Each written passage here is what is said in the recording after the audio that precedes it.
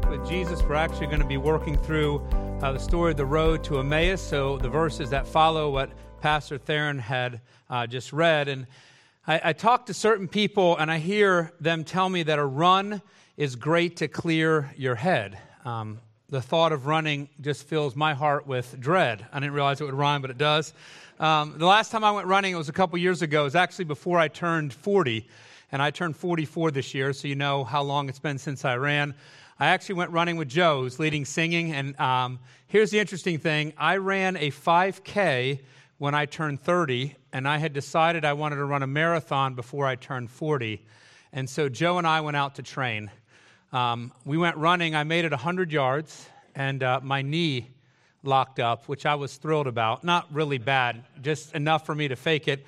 I was thrilled because the knee hurt, and I told Joe, my knee hurts. I was already winded. We hadn't even gotten down his driveway. But it gave me an excuse to quit, and I have not run since then. Even when I play softball, if I get a hit, which they've kicked me off the team, someone pushed me off a ladder, so I couldn't play this year. But even then, I almost pull a hamstring every time I try to run to first base. So running is out of the question. I'm at the point now in life where I get a full-body workout just tying my shoes. So Heather has come up. She says, "Did you just come running up the stairs?" I said, "No, I just tied my shoes. And I'm sitting here waiting for the opportunity to take them off again." So that's where I'm at. So I have made it to this pinnacle point in life. I never thought I'd reach the day where my maximum cardio output is walking. I have actually been prescribed walking by medical professionals. I've gone in for back pain, and they said, you just need a walk. And so I'm at this point that I need to take a walk, and that's exactly what we're going to do this morning, because walking is exactly what we find two disciples of Christ doing on that first Easter. Now, the Bible doesn't give a reason for these disciples' journey to Emmaus, and by the way, that's a town 7 miles northwest of Jerusalem. They could have had business to attend to because they were in Jerusalem for Passover and all that time and being with Christ. Maybe they lived out there. Maybe they were trying to get away from the turmoil in Jerusalem. There's no way to know exactly why, but regardless of their reasons, on this first Easter day, these disciples were on an Easter walk. And we'll look at verses 13 through 26 now. It says, "And behold, 2 of them went that same day to a village called Emmaus, which was from Jerusalem about 80 furlongs, which is 7 miles. And they talked together of all these things which had happened. And it came to pass that while they communed together and reasoned, Jesus himself drew near and went with them. But their eyes were holden that they should not know him. And he said unto them, What manner of communication are these that ye have one to another, as ye walk and are sad?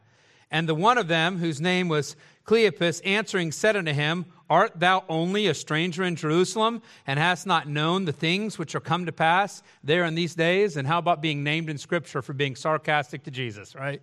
So that's what he's saying. He's wondering, how in the world could you not know what's going on? That's how public everything is. And he said unto them, What things? And they said unto him, Concerning Jesus of Nazareth, which was a prophet, mighty in deed and word before God and all the people, and how the chief priests and our rulers delivered him to be condemned to death and have crucified him. But we trusted that it had been he which should have redeemed Israel. And besides all this, today is the 3rd day since these things were done. Yea, and certain women also of our company made us astonished, which were early at the sepulchre. And when they found not his body, they came saying that they had also seen a vision of angels, which said that he was alive. And certain of them which were with us went to the sepulchre and found it even as the women had said, but him they saw not. Then he said unto them, O fools, and slow of heart to believe all that the prophets have spoken. Ought not Christ to have suffered these things and to enter into his glory? Now, as this narrative unfolds, and I want you to see what's happened. We read the first verses. We know Christ has risen early in the morning.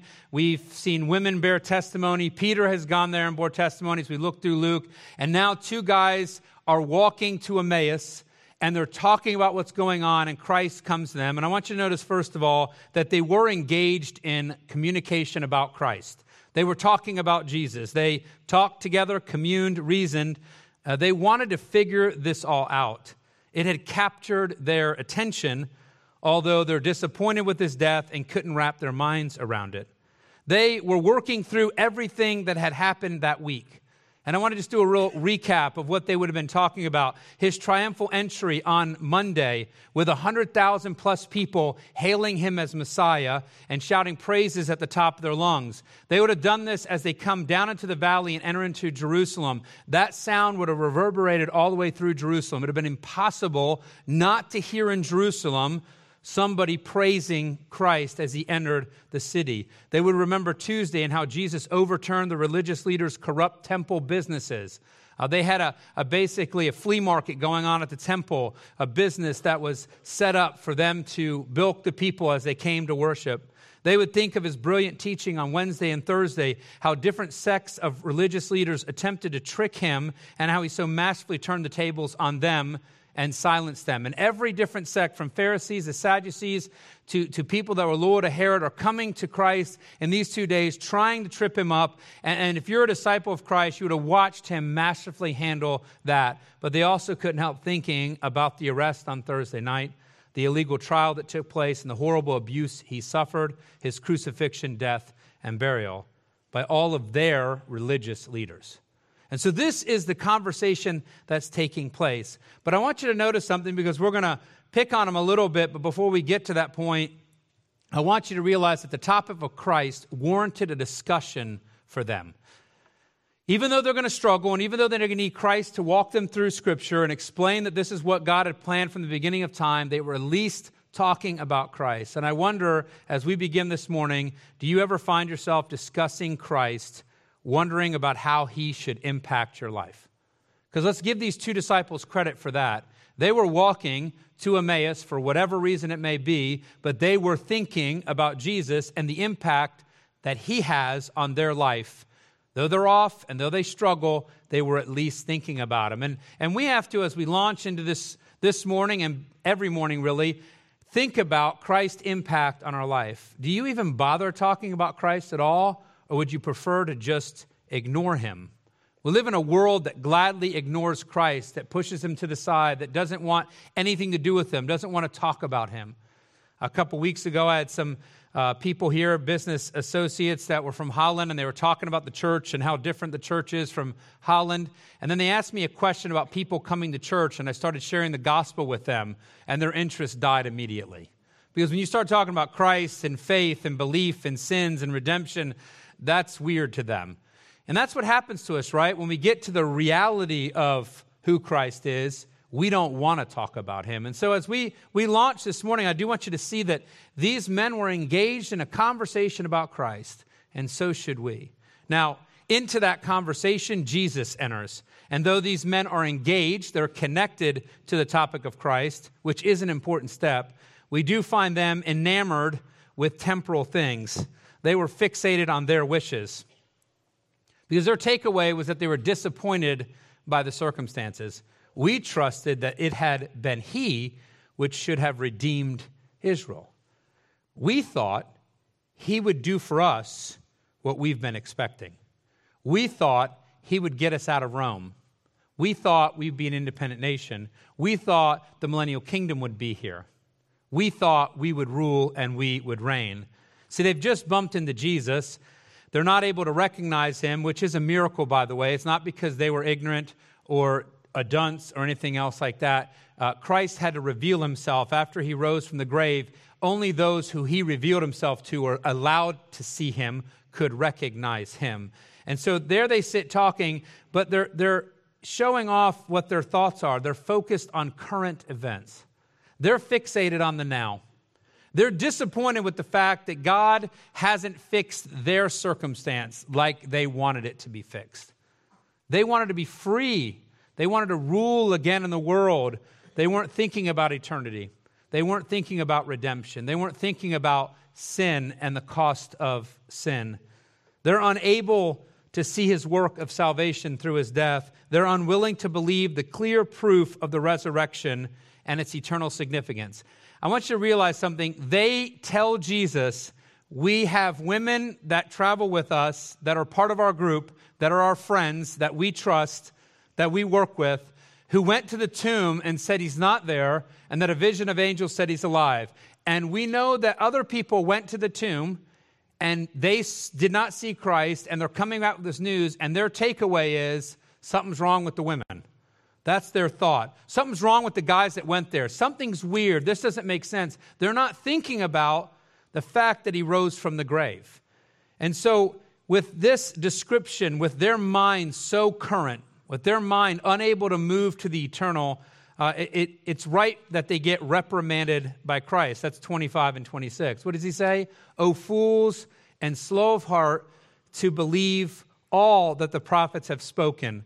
And we're going to talk more about that word all a little later on. And if you underline your Bible, it's actually very helpful to underline that word. It's not that they didn't believe anything about the prophets. They neglected to believe all that the prophets had said. So understand this. You see the word, O fools, and you think, man, he's mean. He's right out the gate. These guys are walking, and he's just insulting them. It wasn't an insult. The word was descriptive. So we read it, and we have one connotation with that word.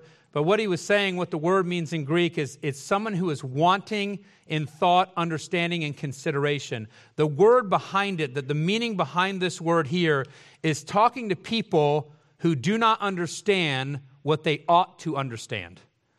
He's saying to them, in essence, you should know better. You should know this. You should have known that this is taking place because you've missed it in the Scriptures and you know the Scriptures. I put here in parentheses, and we should know better. We are responsible to understand the Scriptures. They believed in much of the prophecy about the coming Messiah. They believed in his glory and his messianic kingdom that he was going to set up after his return. But they did not believe or see all that was written and predicted of the Messiah, the suffering and pain, the time frame, the ultimately higher importance of Christ dying for their sins and rising from the dead in complete victory over sin and death. You see, they believed a lot of the Bible, but they missed all of it. And so Christ is going to come alongside of them, and he's going to say, you should have believed it all, and we should believe it all. But sadly, we are slow to believe all. It was J.C. Ryle notes this, all should be carefully noted. The disciples believed many things which the prophets had spoken. They did not believe all. They believed the prediction of Messiah's glory, but not of Messiah's sufferings. Christians, and that was in his day, so he says Christians in modern times too often err in like manner, though in a totally different direction. They believe all that the prophets say about Christ's sufferings, but not all that they say about Christ coming the second time in glory. We will sit here and we'll say, yeah, he died on the cross, but we forget that he reigns, that he's the point of history. We'll forget that it's his eternal kingdom that is coming, and it is his glory which is supposed to be the focus. We will gladly have him on the cross. We will forget that he is to reign and that he's to be glorified and that he is the point of all life. Ask yourself this question: have I believed all about Christ or only selected the parts that connect to or fit my life? You ever encountered something in Scripture and you say, yeah, that's just not how I believe. That's not how I think about it. That doesn't work for me. There's a lot of people that are happy with Christ on the cross. They're happy with a God of love, but they are not okay with a God who judges sin, that has to judge sin, which is actually what God the Father did to Christ on the cross. That's why he turned his back on him. That's why he was forsaken. That's why he became sin for us. That's why he had sweat drops of blood, because he bore real sin for us. But we will gladly push that to the side and we'll grab much of what the Bible says, but we won't take all of it. And I don't want us to miss the reprimand from Christ. He wasn't telling them that they were fools and knew nothing, that they were walking there as ignorant people who've never read Scripture, who've never worshiped at all. He's saying, you've only believed much. You have not believed all. And all is what is required of us. I put here, are you even engaging in conversation about Christ? Is he a topic of your conversation, or just something you hear about faintly on a Sunday, or maybe only Easter and Christmas, that he enters your mind and exits out of your mouth? Think about how much you talk about Christ, how much he's on your mind, how much you share him with others. These men at least engaged in conversation about Christ, but were sadly too temporally minded to see the amazing working out of their salvation on the cross. They missed the miraculous fulfillment of prophecy that took place right before their eyes, the proof of which they themselves shared with Jesus while missing the point. He's not there. Angels said he's alive. What could this be? What's going on? What story are people telling us? See, they had the facts. They had the details. There's a lot of people that know the details. You talk to a lot of people that know about a Jesus, a historical Jesus, and they know about what we say he's done, and they'll say they believe in him. But do they really believe, or are they just understanding the facts?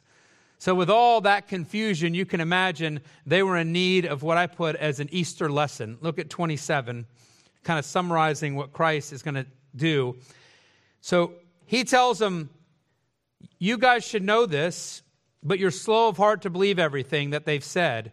Shouldn't I have suffered? They don't know it's him, but that's basically what he's saying. And then enter into glory. Shouldn't I have died and then risen from the grave and then be lifted up? And then 27 says this, and beginning at Moses and all the prophets, he expounded unto them in all the scriptures the things concerning himself. And I've gone through this passage and underlined the word all every time it shows up. You don't believe all the scriptures, he's going to show you all the scriptures that are about him. Because he starts at the beginning. When he says Moses, you're thinking Genesis. He was used of the Holy Spirit to write the first 5 books of the Bible. So he's starting in Genesis and he's going through all the Old Testament. That's why they're talking about the prophets. It's the whole scriptures that they had. He's going to work all the way through it. For example, Genesis 3:15 begins by revealing God's plan of redemption, showing us that the Redeemer will be bruised, will suffer when he saves us. You read Isaiah 52:13 through chapter 53, which we read on Friday, and it shares in depth the degree of suffering and torture the Messiah must endure. A suffering they witnessed clearly in all that transpired against Jesus. He would have wandered into Psalm 16, 8 through 10, which would let them know he would rise again. He would not see corruption. These are just a few of the many landmarks in Scripture pointing to Christ and his redemptive purpose, pointing to the plan that God had in place for all eternity. You see, this is a fact about Scripture, and this is what Christ was saying. He's saying, if you read the Bible and you interpret it correctly, as you should, then you're going to see me. You can't miss me, because Scripture has always been perfectly clear about Christ. We are just too hardened or dull to see it. I put in here, we miss the obvious. I remember as a teenager, I would worked all the time, but worked in the summers and would work with a bunch of guys, usually teenagers, and we would prepare outdoor fields around our greenhouse for the mum crop. And what that involved was we had a lot of drip tubes, which are just round tubes rolled all up, and we would go out and in the summer you would unroll the drip tube. Now, the fall, when you're cleaning everything up, we would roll these up in about 4 foot, like you would roll a hose up, think of that. And then we would tie the bundles together with a piece of string, and they'd be laid outside. Fast forward 7 months, there you are. To unroll that tube, you would need to cut the string, right? Simple thing. This is not really rocket science, or at least we didn't think it was. And so a group of us guys are there. Some of us have worked at this for a couple years. We had one new guy there working with us. And so we show him how to unroll the tube. We never thought to show them how to cut string. We didn't think that was needed. We're unrolling tubes. They're about 100 or plus feet long. There's hundreds to do. 3 or 4 of us, we've unrolled 4 or 5 tubes, and we're coming back, and this new guy is working so hard. I mean, he is pulling as hard as he can, holding his knife, we can see this, against the string, but he's not cutting the string. And I remember we walked up, and being teenagers, we're thinking, did someone wrap metal wire around that one and he hasn't figured out there's metal? We even thought maybe he's using the dull side of the knife, like he flipped the blade the wrong way. You laugh. He was not using the dull side of the knife. He was using the flat side of the knife. Take a butter knife, take flat, pulling with all of his strength. It took us a minute when we saw him. And I won't say his name. I'd never want him to hear this. I don't think he'd remember. Based on the fact that he used the flat side of the knife, I don't think he'll remember anything. But we're trying to wrap our mind around this idea that someone would pull as hard as they can with a flat piece of metal against string. And I remember telling him, I said, you got to turn the knife up. Just little quarter rotation, and you'd be shocked how easy this is. I mean, I was like genius to him, this other level. But I call that flat side of the knife thinking.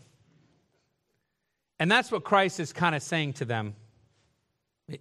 What I'm sharing with you is just right there. It's not confusing or conflicted. And as Christians, we too often cut with the flat side of the knife in spiritual things. We miss or ignore the obvious and correct interpretation and application of the Bible. Because we walk to Scripture with our agenda in mind. We read God's Word with our goals. And that's how so many people come in and you say, how are you getting to this? Are you reading the same Bible that I'm reading? They are, but they're not reading it the same way. And I call that flat side of the knife thinking. So when you read the Bible and think it's all about you, that's flat side of the knife thinking. Because Scripture is not about us. It's actually about God, and it points to Him and what He's going to do to save us. His redemptive plan is written through that. Scripture is about God, not me. When we think our culture should interpret Scripture, when someone says to me, say, well, the Bible's so old, and nowadays, I'm like, well, we're not that smart. We think we are, but we're not. And the fact is, when you start thinking our culture should interpret Scripture, I call that flat side of the knife thinking. It's pulling out a piece of string instead of this quarter turn and cutting through the string. It doesn't make sense because the correct interpretation and application is right there. Look, the point of Scripture is Christ, and that's what Jesus was telling them. Scripture's pointed to me. It's been about Him the whole time. It's about Him and His redemptive work, because in all reality, if Scripture pointed to anything else, it would be a false hope and result in failed lives.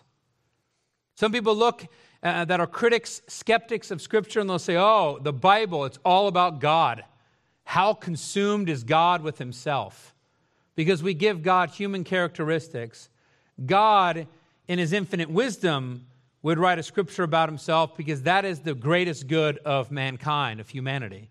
To know about Him and to serve Him and to live for His glory. And so if Scripture did anything else, it would be a failure. It would be a lie. Too much of what is taught and preached, too much of what we read in books has been focused on us, and it's missed the point of the Bible.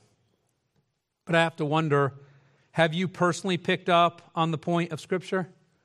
Have you recognized and realized that Christ and His work on the cross and victory over the grave is the most important thing in life?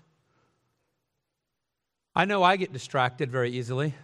I get caught up in the world that I live in and what I want to get accomplished and what I want to do with my life and where I want to go and what vacation I want to be on and where I want to advance my career. There's 1,001 things for us to get distracted with.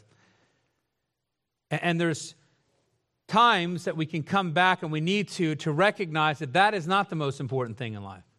That the most important thing in life is Christ, Him crucified, and us proclaiming that. We're called to be His ambassadors. That is our purpose here on earth. And so if you're a believer sitting here and you've been distracted by all the other things, this passage here to these disciples, Christ is saying to them, get focused on what you're supposed to be focused on.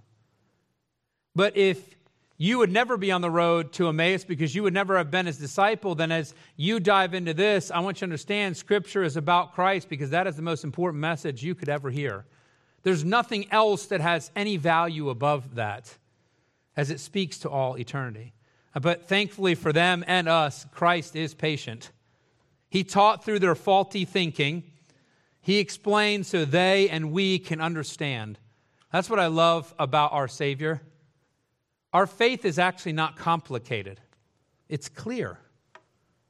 But even though it's clear and we complicate what is not complicated, our Lord and Savior is patient with us to explain and help us understand. And so what we find as we close out is men reaching an Easter realization.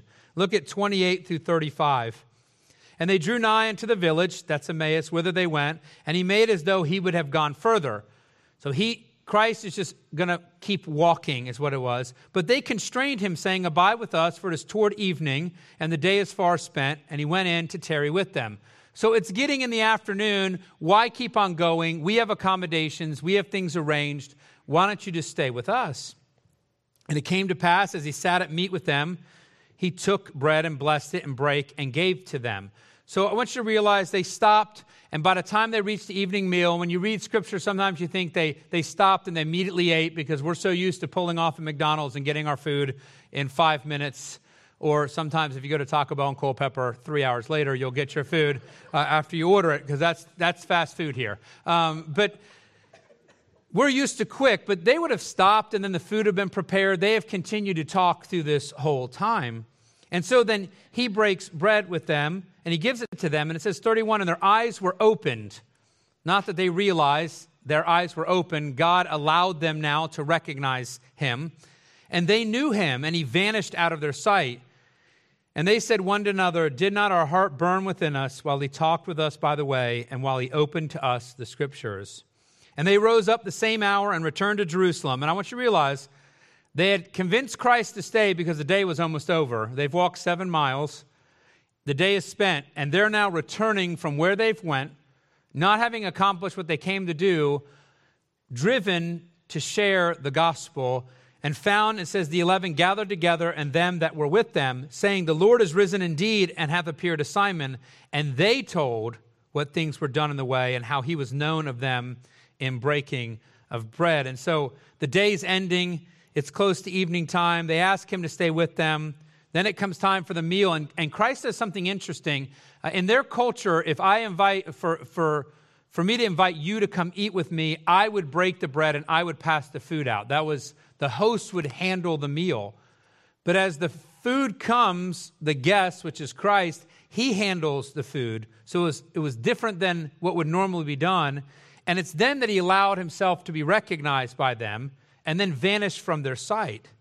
And they were enlightened. I think it's interesting. They recognized Christ and then immediately identified the truth. Did not our heart burn within us? Notice what they're not enamored with.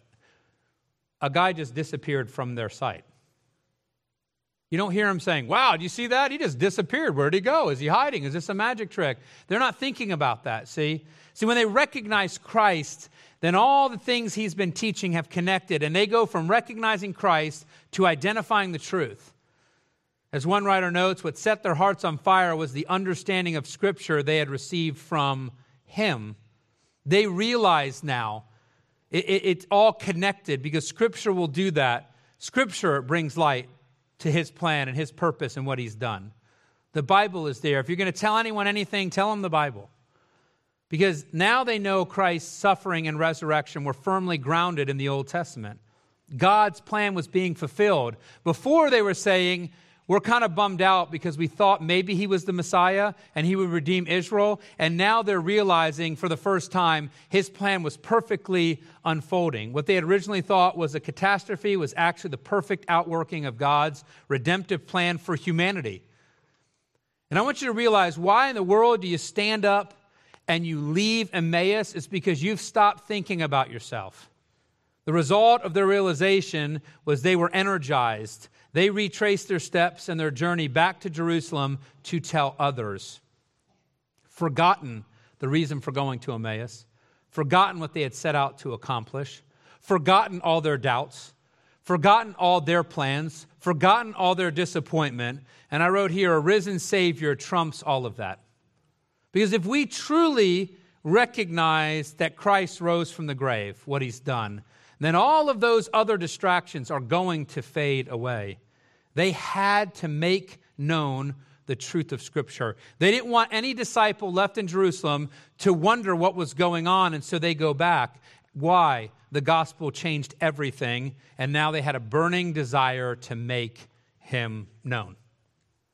I'll ask this question, I'm sure, later, but it makes sense to ask it now. How burning is the desire in your heart to make Christ known? And if you look in your life and you say, well, I don't have time for that, Kenny. I'm busy with other things. Well, then you've distanced yourself from a risen Savior.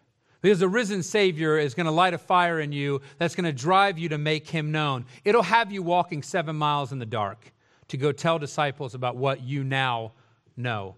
See, when you realize the truth, it changes your life, your goals, your complete perspective. These men left Jerusalem trying to figure it all out, and they returned to Jerusalem with the answer. And the answer is a risen Savior, a living Messiah. That answer didn't come from them, nor was it invented by them. Instead, it was the answer evident in the truth of Scripture. As Christ shared Scripture with us, did our heart not burn? Just in case you're sitting here and saying, Kenny, sure, if Jesus comes and walks 7 miles with me, then my heart will be on fire. And the whole point of this is you have his word right here, and that's supposed to light the fire in your heart. You have no excuse not to be on fire for him. I put here, but do we even realize the truth of the gospel? Do we know that it changes everything? You see, if you look at this as the men I talked to a couple weeks ago, as a tradition or what you're born into or what you do or as a community venture, then you don't understand the passion and desire that's there. But when you truly believe in Jesus Christ, when he is your all, when you recognize that you can't work your redemption, that you are a sinner and you must pay for your sins with death, and that he died in your place, that he took all your sins upon you, that he rose from the grave defeating death, well, that changes everything. And I know it makes us sound like fanatics and makes us sound weird. I remember looking at these people's faces when I'm talking to them and seeing their whole disposition change. Like, we got to get out of this church. We can't talk to him no more. He's weird, you know. We never should have agreed to meet here. But I know that. And I'm sure you've had those experiences, and it's extremely awkward. But the fact is, it changes everything because it confronts everything about your life because the gospel changes it all. But have you realized personally the truth of the gospel? And if you do realize it, will you act energetically upon it?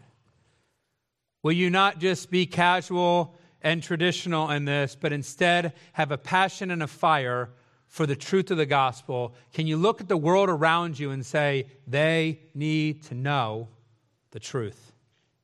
2 men walked a 7-mile long, dusty road to the town of Emmaus, and along the way encountered the risen Lord. They were discussing the events and disappointments of the past week, at least talking about Christ, which is more than we often do, but still missing the point of Scripture, glossing over the gospel truth that is there.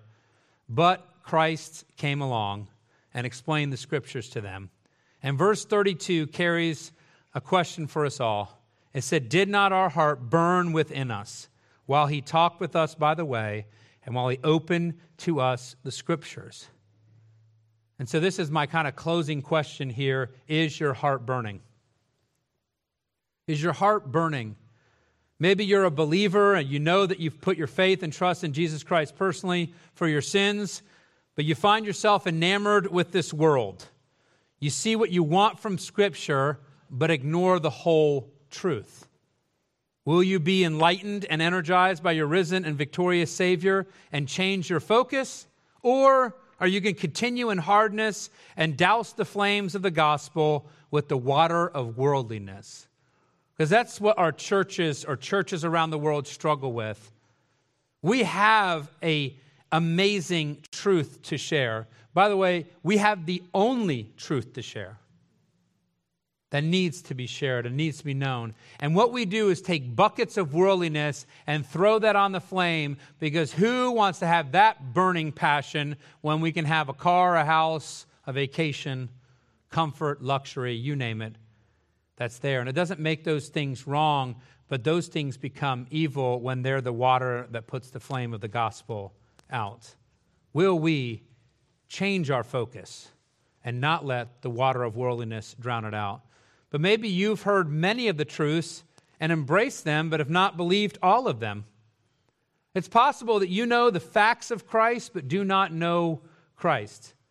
Because knowing about Christ and impossibly embracing the idea of being a Christian doesn't indicate a transformed heart. Just because you sit here and say, yeah, he was real. He died on the cross. I'm here on Easter. I'll show up at Christmas. I'll be here. I'll do this. Just because you acknowledge certain facts doesn't make you a believer. You see, you must repent of your sins. And what does that mean? It's really straightforward. Agree with God about who you are. He's been very clear. He says we're sinful, that we're unrighteous, that the best we do is as filthy rags. He says we need him, and he's right. And so if you're going to truly know Christ as your personal Savior, it begins with agreeing with God. You agree with him about you. Not what the world says, not what your own opinion is. You believe what he tells you. And then you believe his truth and his perspective. You put all of your trust in him. You believe completely. That means you look at your life and you say it's bankrupt. It doesn't have what it needs. It never could. It doesn't mean you're the worst you could possibly be. It just means you can never be good enough. And I know that's not a popular message in our world today. A world that says you're good enough, you define your own identity, you do whatever you want. This is the message of the world. And we know the propagator of that message. But Christ says, no, we need him. And when you put your full trust in him for forgiveness of sins, that's what it means to have a relationship with him. Believe all about him. And I put here as a short kind of question, when you examine your life, do you see Jesus there? When you look at your life, is he present? Is he really a part of it? I'm not saying he's tacked on, he's an addition, he's a tradition. Look, I grew up, and I'm extremely grateful for this. My parents were believers. They took us to church. We didn't have a choice. We knew that growing up. We didn't even think about that. There was no option, right? You grew up in a Christian home, Christian values. We were taught, but it still was necessary for me to know that I'm a sinner and to put my trust in Jesus Christ for forgiveness of sins. My family can't save me. I had to look at my life and see that Jesus was there. So as a closing thought, let's not douse the flames of Scripture. Let's not quench the passion for the gospel. Let's not remain enamored with the temporal and end up missing the eternal. Let's pray together. Dear Father, thank you for this opportunity we have on Easter Sunday to take a walk with you, to walk with these two disciples, to see ourselves in their lives, how we oftentimes will discuss important things, but in the context of our current events. We will lock down the truth to what we're living right now. We will take the eternal gospel truth and slam it into our temporal world, consume with how it fixes our circumstances. But we know you're patient with us, you're long-suffering, and we watch you explain to them the truth of you through all of Scripture, and we watch them change their focus and change their mind and zero in on worshiping you and making you known. And as we close with a song that focuses on your worthiness to help us realize that you alone are worthy, I hope that it will help change our hearts. If we've seen ourselves dousing the flames of the gospel as believers, that we'll stop doing that. That we'll have a passion for the gospel, that we will see this world as needing the truth and needing to know about you. That we'll have a burning desire to walk back to Jerusalem and make sure everyone knows that there's a risen Lord. If there's those here that don't know you as Lord and Savior, maybe they know the tradition, maybe they know the stories, maybe they've read the Bible, but they believe much but not all. I hope that you'll convict their hearts. You will prod them to see the need to put their complete trust in you, to turn from their sin and ask forgiveness of sins and live their life in obedience to you. Work on their hearts, convict their hearts. In your precious and holy name, amen.